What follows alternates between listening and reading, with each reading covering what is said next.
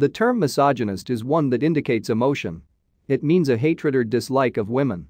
The academturds with subversive social agendas have been trying to rejig the English language by insinuating that misogyny means someone who doesn't believe in equality or voting rights or whatever other feminist jargon they tack onto it, basically insinuating that anyone who doesn't support their political and social agenda is misogynist.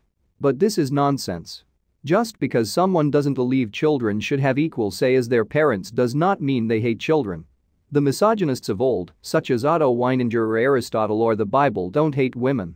They disagree with the feminist agenda, for sure, but there is no hatred in what they say. They are merely trying to reveal the truth.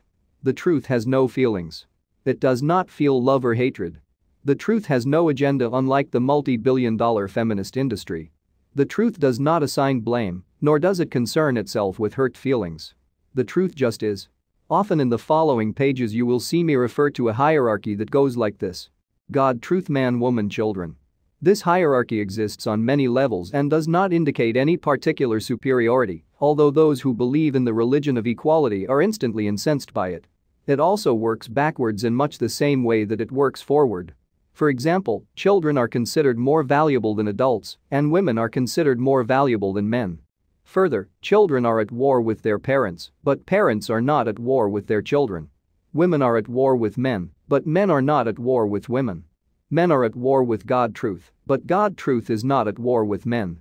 And it descends from here as well. Only when man is in proper relation to the truth can he expect woman to be in proper relation to him. This is something hardwired into our biology, and it has been with us from the beginning. Our civilization is a machine that harnesses our sex drives and life forces for the good of us all. I don't really believe that men are any more superior than women, but I don't believe we are equal in all things either. I believe we both have strengths and weaknesses. I believe that men and women possess different kinds of power.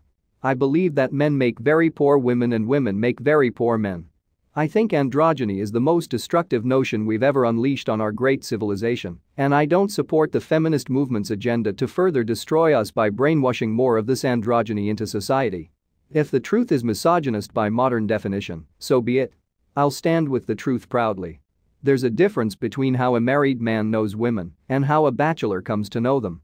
The married man, through the course of spending his life with the same woman, will naturally come to know her individual quirks and personality flaws.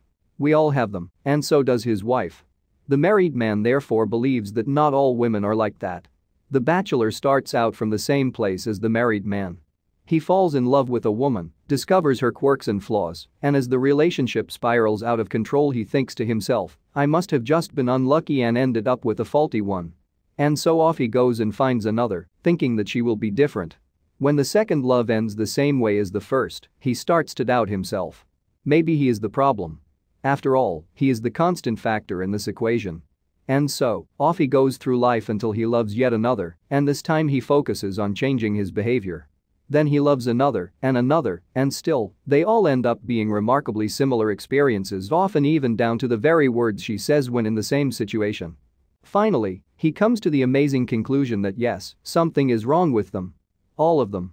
And thus, with enough notes to compare from various women he has known intimately, a pattern begins to emerge, and once he begins to identify it and map it out, he starts to see it everywhere.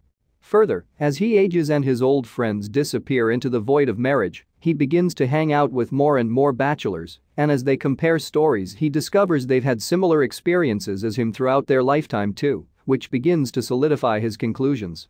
Marriage hides the nature of women, while bachelorhood exposes it as life goes on.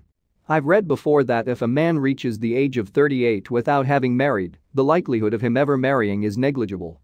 This is why. He's figured out the game in ways that not even men who have been married multiple times ever will, and he knows it is all an illusion, one that does not operate in his best interests. Marriage hides the true nature of women as a sex from men, while bachelorhood exposes it. The feminists have indeed destroyed the feminine mystique in their bid to free women from men by destroying marriage. The more men that remain bachelors, the more women will fall from the pedestal they've traditionally been placed upon by men.